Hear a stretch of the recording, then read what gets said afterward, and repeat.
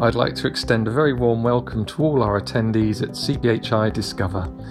I'm Gareth Carpenter, Farmer Editor at Informa Markets, and in this special podcast, which is part of our mini-series on formulation approaches and techniques, we're going to take a trip into the world of spray drying and how this simple but effective technology is transforming pharmaceutical manufacturing processes.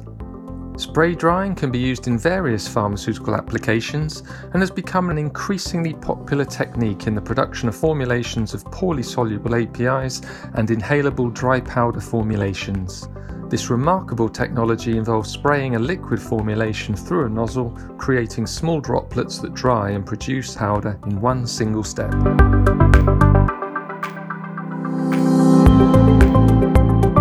So, first of all, I'd like to introduce the speaker on today's podcast.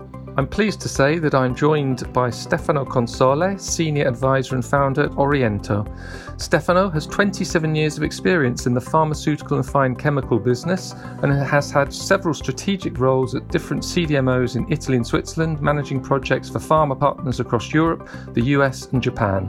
He is an expert in pharmaceutical particle engineering technologies, especially spray drying and micronization, and respiratory products. Currently, Stefano is Senior Advisor at Oriento, the life sciences consultant company he founded in 2018, and he's also a member of the advisory board at the European Respiratory Cluster of Antwerp. Stefano, welcome to the CPHI Discover podcast. Nice to meet you. Okay, I'm really looking forward to this conversation. Stefano, just to begin, I think the first thing to say about spray drying technology is that it's nothing new. It was first used by the food industry as far back as the 19th century. So to kick off, could you explain to us how the process works and when the pharma industry started using spray drying? Yeah, in effect, the spray drying technology is not brand new technologies, dating at least 140 years, and then began to be used very often in the food industry around 100 years ago in one of the fields that still is very important for spray drying, that is the milk powder production. The technology, I would say, rather simple, and probably, as always, simple things then are so smart and very interesting. Technology works creating a feed, and then we can comment a little bit how is this feed. This feed is pushed to nozzle and is atomized. So basically, you create very small droplets, and these droplets are falling in a hot gas, nitrogen, and these create flash drying of the droplet. So the solvent is removed, and this droplet become a particle. And this particle altogether are powder, then separated using a cyclone or filter, or a cyclone and filter at the same time. And then you can collect your powder at the end of the process. And the beauty of that is that the feed can be a solution, but can be also a suspension or an emulsion. And that means that the feed can contain many components. Of course, the milk is a perfect example that everyone can understand. And in a single step, you can control the formation of the particle, obtaining powder for the scope, for the use that or the purpose you need. I see. And Stefano, what were the very first pharmaceutical products, to your mind anyway, to which the spray drying technique was applied in the manufacturing process? So, yes, the technology, as we said, has been used for food industry since 100 years ago. For the pharmaceutical, the first research or use of the technology is dating back on the 40s of last century by a group of academic.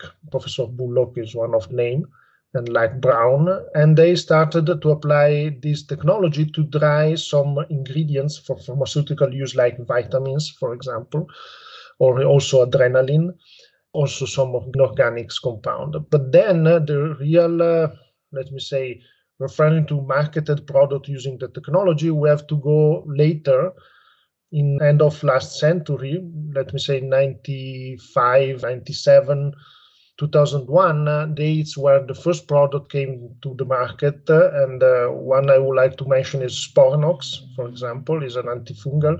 But then there were also some antiviral compounds that at the beginning were obtained by spray drying and currently are marketed using other technologies. So basically, in terms of pharmaceutical usage, commercially speaking, we're talking about 25 years ago. So not too far.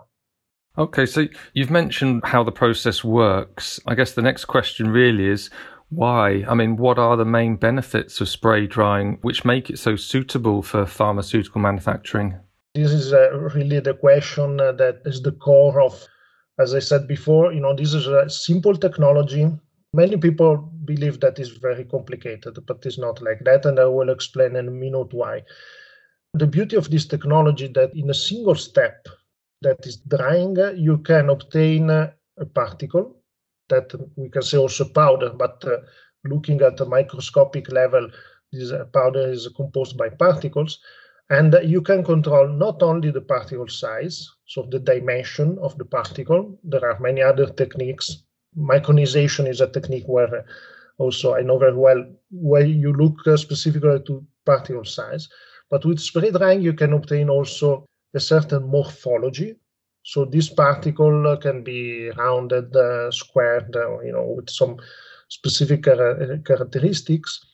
And also another important element, because in the feed you can put different ingredients, you can also work on the stability of the particle. In effect, the reason why the pharmaceutical industry started looking at this technology was because the pharmaceutical industry had to face the poor bioavailability of some new chemical entities, new active ingredients. And the pharmaceutical industry found in the spray drying the possibility to mix the active ingredients with some other excipients or adjuvant, able to facilitate the bioavailability of the compound. So the beauty of this technology is that you can control a lot what you put in the feed, and with the process you can control a lot what you can obtain as a powder, and to create a powder really with the characteristic for the specific purpose. This technology is applied in the pharmaceutical, not only, for example, for oral solid, very famous amorphous solid dispersion, but for example, another field that also is becoming more and more important is the field of the inhalation powders, where the control of the particle characteristics is fundamental to design particle able to fly into the lungs. I see. Stefano, pharmaceutical spray dryers are by no means homogeneous. I mean, for example, there are variations in the type of nozzle used, the type of drying gas, as you've explained. What are the main types of spray drying equipment used in pharma manufacturing, and which types of products are they most suited to?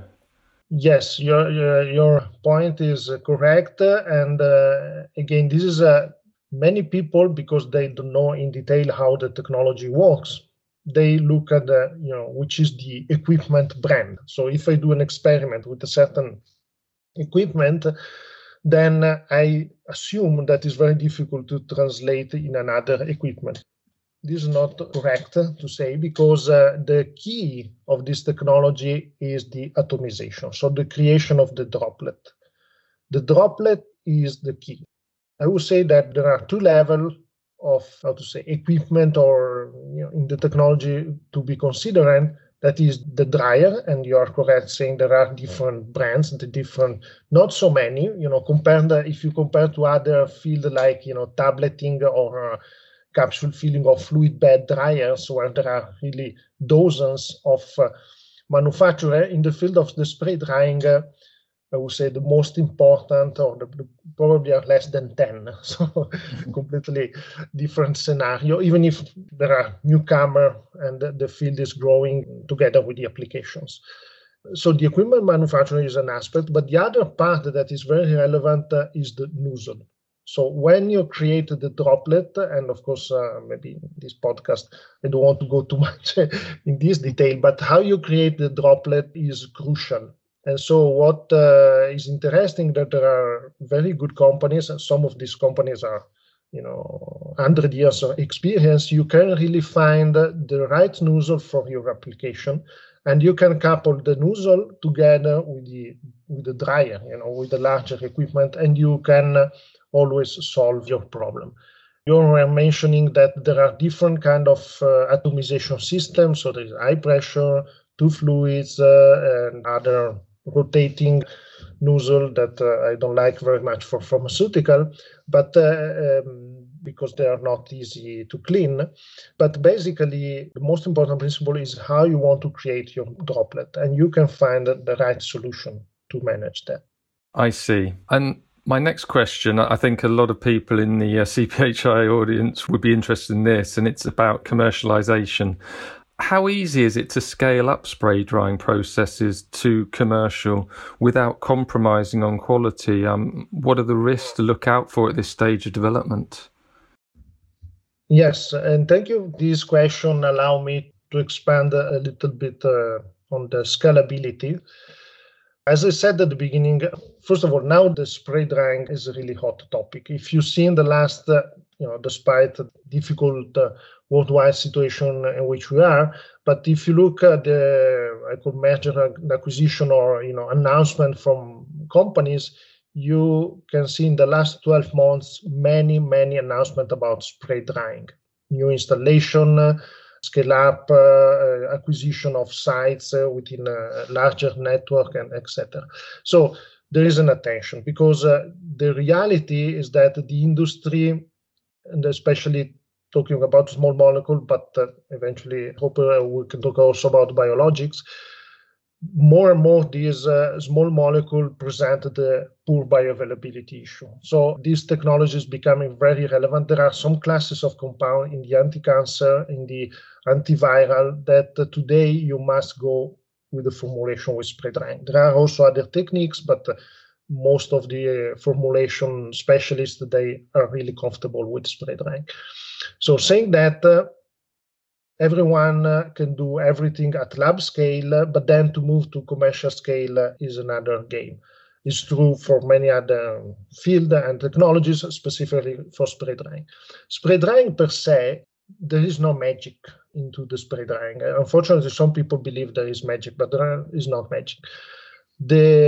Compared to other technologies, spray drying includes really a number of parameters.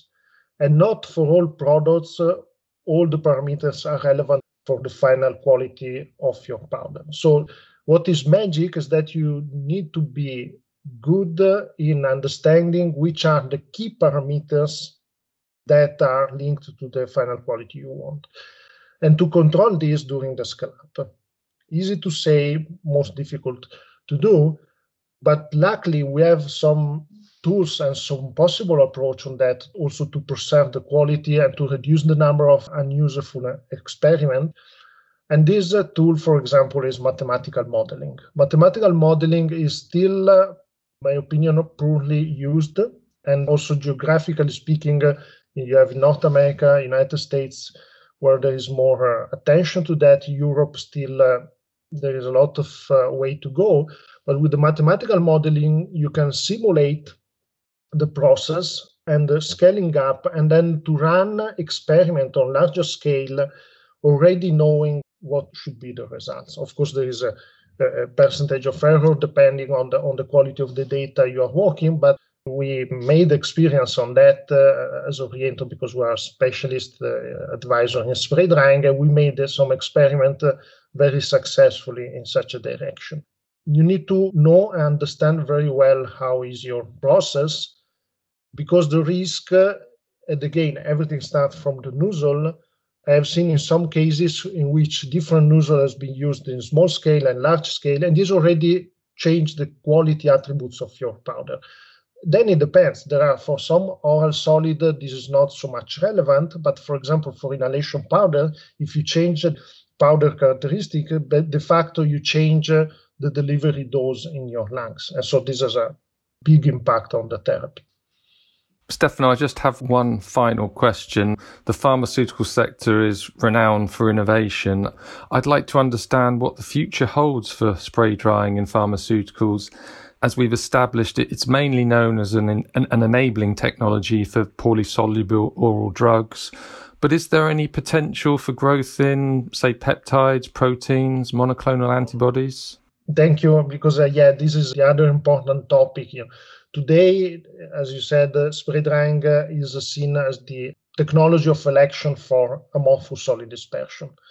But thanks to some recently, a few years ago, there was some new introduction in the technology, some new nozzle system, like the electrostatic spray drying, for example, that allow to handle different feed compared to the past. Again, if we come back to the milk, we can say milk is a biological compound, okay? And now there are a lot of academic and I would say initial scientific research in the biological using spray drying as an alternative to lyophilization. Because the problem of the freeze drying or lyophilization is that as the micronization in terms of particle size reduction, lyophilization is a drying technique that works very well, very controlled condition, allowed to handle very thermal sensitive compounds, very delicate compounds.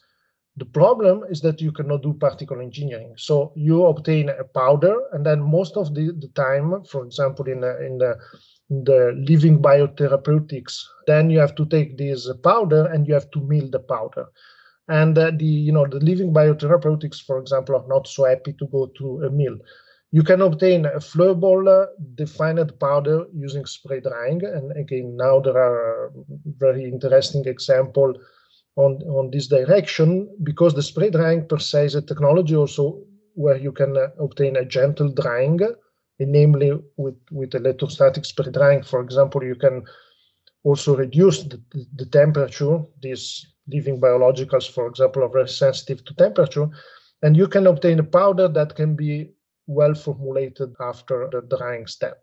So the future is definitely, and is my personal opinion, is the substitution in many situations of the current lyophilization technique, and also with the possibility to formulate these biologics and to stabilize and to avoid, for example, and vaccine also is a field where there are a lot of investigation nowadays, because there would be the possibility to stabilize the vaccine in a way that you'd obtain a powder that can be reconstituted afterwards, but then you do not need very cold chain to supply the vaccine. And just on the vaccine, you're considering the current situation, this would be really a life-saving technology for many countries.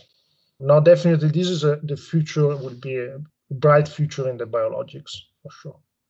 That's great to hear. Stefano, thank you very much for sharing all these insights. It's been absolutely fascinating.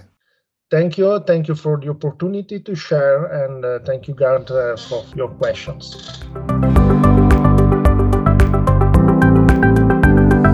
That's it for today's CPHI Discover podcast. To find out what else is available in our packed schedule of content for this huge virtual event, please do head to cphi.com. Have a great day ahead, and thanks for listening.